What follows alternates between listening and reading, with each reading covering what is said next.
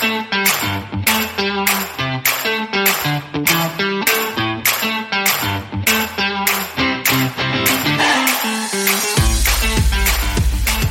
and welcome to the Sports Grad Podcast. My name is Ryan Walker and with me is the all-Aussie adventurer himself, Ruben Williams. How are you today, mate? I'm fantastic, Ryan. Thank you for that introduction. It's great to be chatting with you as always. I'm very excited for this episode. We've clocked off 100. We've introduced the 8 principles, and now is our chance to walk through them one by one over the next 8 weeks and give listeners an opportunity to really implement them. We're going to teach people how to implement the 8 principles, which I'm absolutely super excited about. Love it, mate. Might I add, episode 101, it's kind of like, you've raised the bat, you've hit one hell of an innings, but the job isn't done. Like, you don't just get out once you've hit your 100. You bat on and you bat through the day. So that's kind of my approach for the next 100. We're getting to the double ton. We're getting to the dizzy. So, no, I'm very excited. And the 8 principles are kind of like gold. And it's how you can get to where you want to get to. So I'm pumped for the next 8 weeks as well. So why don't you kick it off right now? I believe tonight is about taking time to discover the why. So I'm absolutely pumped for this. Kick us off. Absolutely. Over the previous 99 episodes, we chatted with a lot of people from around the world to discover what are the common themes of these successful people making it into the sports industry.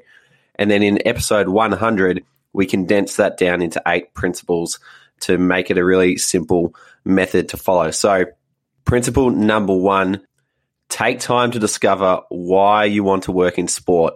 A clear vision is more attractive than a skill set. Now, Ryan, this is extremely important because a lot of students and a lot of people in general who come into the sports industry will do it because they have reasons that aren't quite clear in their own mind. And when people try and express them, it always comes out in a very vague way. And the word that gets thrown around a lot is passionate. Everyone's always passionate about sport.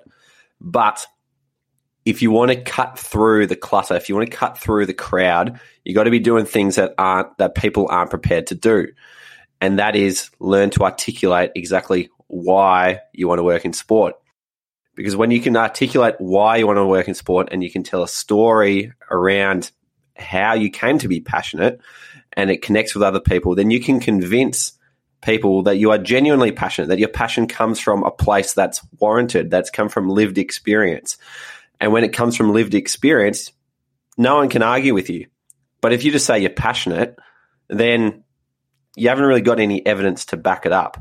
So the best example that we have found on the podcast of being able to articulate your why really, really clearly comes from Neil Shah from episode 48. Now, Neil Shah, when he was 15, he'll tell you, all he ever wanted to do was work for the MLS. All he ever wanted to do was work for the beautiful game. And this came from his junior experience of playing soccer. He had some international experience playing soccer. And he grew a love for the beautiful game, in his words, of connecting with people around the world through soccer. And when he got to the MLS, he was standing out the front in New York City and called them up and told them that his life story, that he spent his entire life playing soccer, connecting with people around the world. It's this connection that he's found through soccer has given him an incredible amount of fulfillment, and all he wants to do is be able to work in the sport and be able to bring more people to it. And that led the MLS to give him an opportunity. And that's because he was able to clearly articulate why he wanted to be there. It wasn't because he was passionate. It wasn't just because he loved sport.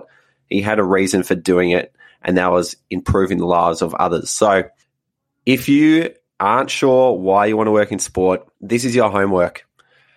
Take the time to figure out what is your story. What was the moment where you wanted to work in sport? What experiences caused you to pursue it? Once you've thought about this and go right back, Neil Shah's talking about when he was 15 years old and the experiences he had would have been younger than that. Sit down and write it down and get better rehearsing and practicing your story for why you want to work in sport. So that is principle number 1, Ryan. Take time to discover why you want to work in sport, because a clear vision is more attractive than a skill set.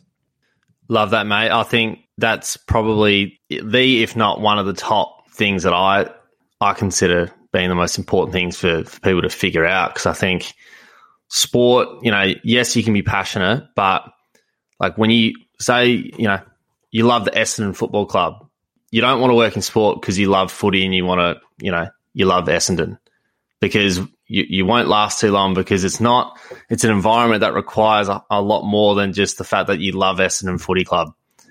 So you're not going to last long if you can find that reason and find that, like, yes, you mentioned the passion, but find like, what is that actual passion though? You can't just say you're passionate. So that's awesome. I love it. And I like that you've assigned homework.